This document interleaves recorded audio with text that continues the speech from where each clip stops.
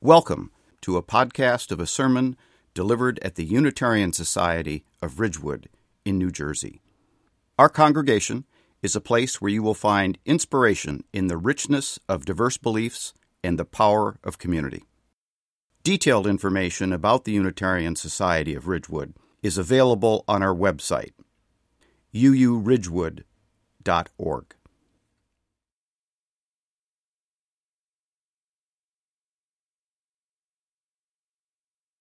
Now, if you'll please join in our words for lighting the chalice. They're printed in your order of service, and they're also here. We light this chalice with the light of truth, the warmth of love, and the energy of action as we gather together in the circle of community. Now I'm going to ask you to take a deep breath in.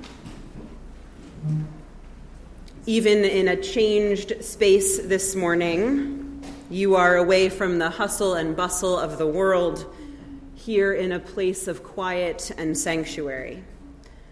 Let your body and your mind relax. Take a deep and slow breath and listen. Listen to the sounds of life in your own body and all around you. Breathe deeply and listen.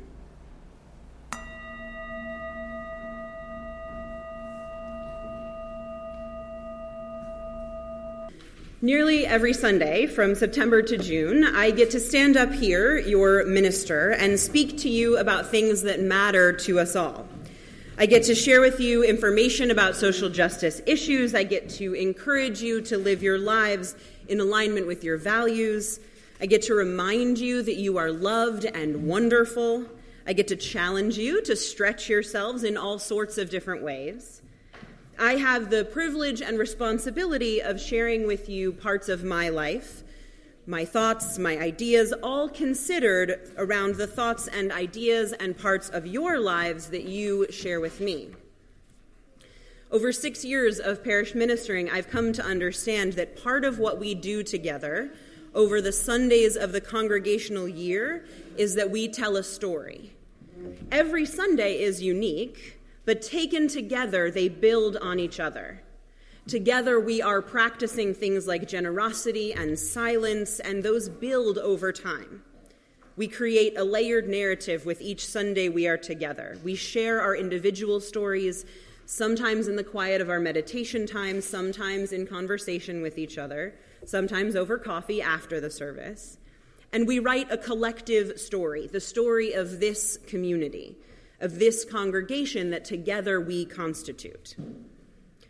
Every month, to help center my creation of our services, I use a theme.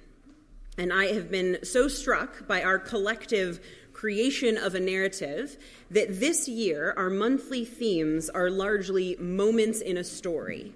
So we begin this month with the idea of the prologue, that bit before a book begins in earnest, that bit that invites you in, that sets the stage, that lets you know what you're even doing opening up that particular book. Because here you are, opening up the book of USR of this congregational year, of storytelling with me and with each other. So what are you doing here? You get to figure that out for yourselves.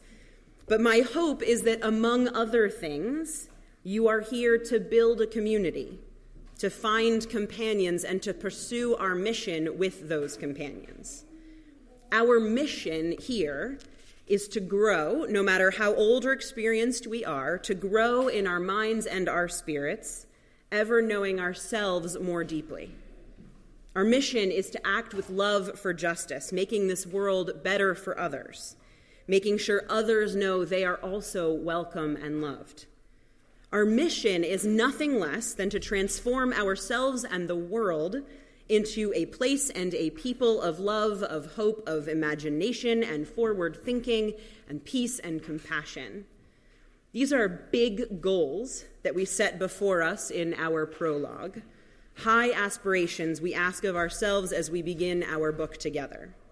I so look forward to creating our story with you this year. Each Sunday that we gather and tell our story, we make special time for being together in the quiet. For some of us, that means prayer that lifts up the deepest wishes of our hearts. For others, it means meditation that asks us to focus on our breath and become centered in our beings. For still others of us, that means stillness that brings us away from the busyness of life. We come together into that time now. So I'll ask you to put down anything you're holding, to settle your feet on the floor, and to take a deep breath in. Take another deep and slow breath. Breathing in through your nose and out through your mouth. Deeply and slowly. This moment in quiet stillness is one moment in your life. One moment in the long story you are writing. From the moment you drew your first gasping breath, your story has been unfolding. Sometimes tragic, sometimes joyful. Sometimes within your control and sometimes beyond it. But it is yours. Breathe in as we move into our collective silence. Imagine tomorrow and tomorrow and tomorrow. The hopes you have for the continued unfolding of your own life.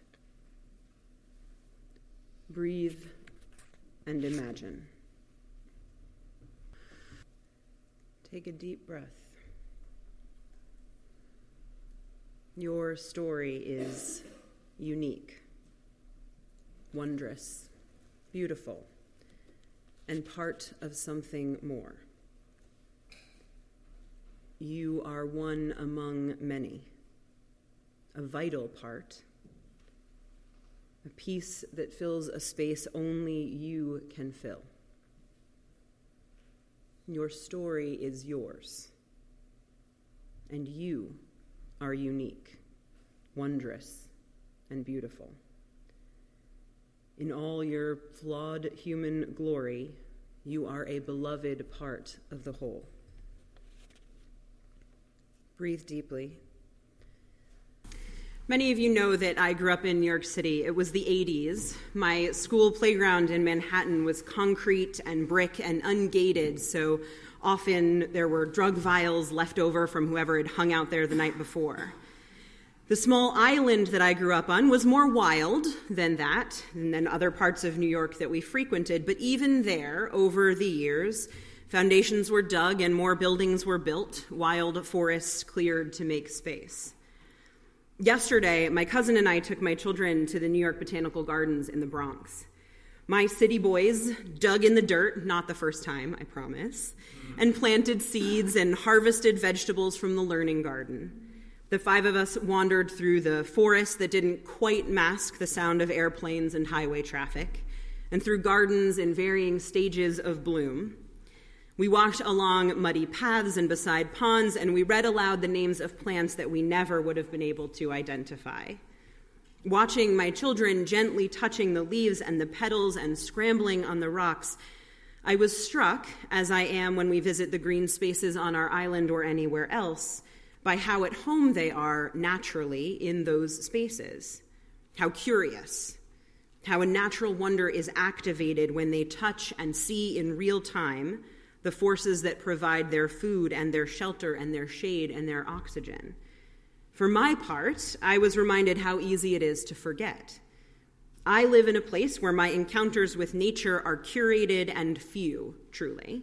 We aren't a hiking or camping family. We don't garden. We have barely any plants in our home. For so many, like me, life can be lived with an almost absurd disconnect between ourselves and the world of nature. And that disconnect has many adverse side effects. Among them is that we as individuals can feel ungrounded and unsupported by the larger world of which we are a part, and that can lead us to this sense that our collective human story is independent of this earth, that we humans exist on it but aren't of it. And that disconnect can blind us to the crisis that is currently before us. The disconnection, I believe, is foundational and spiritual, but the effects are far-reaching and practical. This morning, I'm going to ask you to join me in taking advantage of this different configuration of tables and chairs. And we're going to try in this moment to connect a bit more deeply, to close the distance between us and this earth of which we are a part. So on each table, there are some green pieces of paper, and there should be some crayons, markers, pens. I want you to go ahead and take a piece of paper. There's some extra up here, if anyone needs it. I'll put them right here. So take a piece of paper and something to write or draw with. If writing or drawing is difficult for any reason, please ask a neighbor to help you. I want you to close your eyes or take a deep breath and remember some natural part of this earth that holds meaning for you. A stream, a tree, a favorite type of flower, a lawn, a forest, anything. Just something that isn't created by human hands. Something that you feel connected to in a deep way. You can draw it, you can describe it with words on your piece of paper, just by yourself or with a neighbor, figure out a way to get it down onto that piece of paper. And we'll take a minute in the quiet.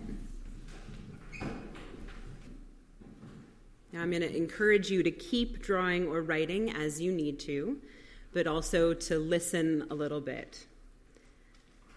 Our reading this morning was from a speech delivered, as I mentioned, by Greta Thunberg. She's a 16-year-old Swedish youth who in August of 2018 began taking time away from school, striking in front of the Swedish parliament. On Fridays, she would strike rather than attend school. Others began to join her. She began to give speeches, eventually speaking before the United Nations in December of 2018. When she first began her climate striking and activism, she went on a campaign to persuade her family to radically change their lives. So eventually, giving in, the family became vegan, and her mother gave up an international opera career because the family committed to stop traveling by plane. Thunberg herself travels by train or boat in order to remain as carbon neutral as possible. She came to New York last month to spend some time speaking and protesting in the Americas. And to get here, she took a 15-day boat ride across the Atlantic. So she lives what she preaches. And what she preaches is what we heard today in that speech of hers. She reminds the world, political leaders, economic leaders, all of us, that in fact we are facing a true crisis unlike any humanity has ever known. An extinction crisis, a species-wide crisis, a crisis that will result, without question, in a complete change in life as we know it. She reminds us all that we can approach this in two ways.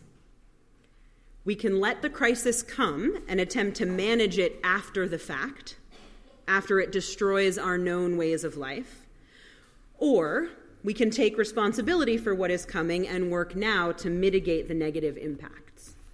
We can work now to make changes that are proactive rather than reactive. We can work now to ensure that the coming radical change doesn't result in our worst nightmares of a post-apocalyptic world. Thunberg knows and tries to remind us that, as she says, our house is on fire. There's that old bit of wisdom, I want to call it, that if you throw a frog into a boiling pot of water, it feels the change, it knows the heat and the difference, and it hurts. But that if you put a frog into room temperature water and slowly raise the heat, it never knows what's happening. We humans are acting like frogs in slowly boiling water. We act as if we haven't known for decades that Earth is facing a critical moment that could lead to our destruction. And we also act as if there's nothing we can do, and I get that. The crisis is at once both overwhelming to the point of paralysis and distant feeling for many of us Americans of certain means and living in certain areas of the country as yet relatively untouched by the impact. We are at once both disconnected and rendered inactive by our sense of impending doom. because the facts are stark and challenging. My friend and colleague, the Reverend Peggy Clark, succinctly explains what's happening when she writes, "We lose about 50 football fields of forest every minute. 58,000 wildfires burned millions of acres of land last year. Half of the world's wetlands are gone, half of the corals are dead, and 3/4 of the oceans are fished to capacity, with a warning that there will be no more fish in the sea in 30 years. There are more than 400 dead zones in the ocean. Plants and animals are disappearing 1,000 times faster than ever before, leaving nearly 1 million species on the brink of extinction, while Earth's ice fields are melting and the world of nature is disappearing at our hands." That's how my colleague puts it. And then there are youth leaders like Greta Thunberg doing the work of educating others, and other groups like the group Extinction Rebellion, who are working to effect change and to educate. If you haven't heard of them, Extinction Rebellion describes itself as an international movement that uses nonviolent civil disobedience in an attempt to halt mass extinction and minimize the risk of social collapse. So last year in October, that group announced in Parliament Square a declaration of rebellion against the UK government. From there, the group has grown and exists all over the world, working to promote nonviolent rebellion against the systems that are destroying Earth and all of us creatures whose lives are intertwined with its health and sustainability. They go by XR for short. The XR website declares, "The science is clear. We are facing an unprecedented global emergency. We are in a life or death situation of our own making." They note that if we don't act, we're all going to face sea level rise, desertification, wildfires, water shortage, crop failure, extreme weather, the displacement of millions of people, widespread disease, and the increased risk, owing to all of that, of wars and conflicts that will further destroy society. XR notes that our leaders, political and economic, are failing to act on behalf of humanity. So I don't think it's going to surprise you to hear me say that our systems are broken, and any leader who has no interest in radically shifting those systems to ensure our survival and thriving is not really a leader for our current moment.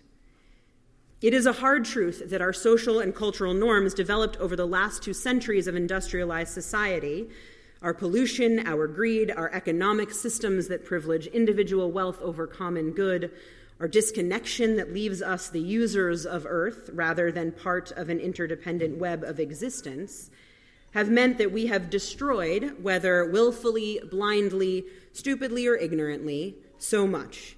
And so much of it we will never get back. The house is indeed on fire. And in truth, the only thing that will save it is realizing that the house can't actually stay the same. Our system of greed and demand and individualism, the story of exceptionalism, both individual and national, the story of a never-ending earthly abundance that is ours for the taking, the story of an economic growth mindset that preaches that more is always the goal. These false narratives will end, either because we decide to end them and create something sustainable, or because climate chaos, climate change, climate crisis will force them to change. I do realize that it's hard to speak about these things and not sound alarmist or hyperbolic, or to not sound hopeless or worse, full of false hope. But I'll tell you, I actually think that Thunberg's sense of urgency is pretty contagious when you start to listen to her and read her work. Her sense of this crisis is real and deep and life-altering, and the reality is that unless all of us actually begin to feel that sense of urgency, unless all of us truly begin to feel the heat, unless we allow ourselves to become a bit panicky because of the very real and very near and very present prospect of our destruction, we're not actually going to change anything. So while sometimes I will stand up here and I will be soothing and comforting, this is not really one of those days. This is one of those days when I will challenge you to consider what you really feel and what you are willing to do to create a new story of humanity and this earth. If you treated right now, this moment, as the prologue to a new story that will be written whether we do it or by forces outside of us, what would you do? What would you be willing to sacrifice? Would you stop flying in planes? Would you ride your bike instead of driving?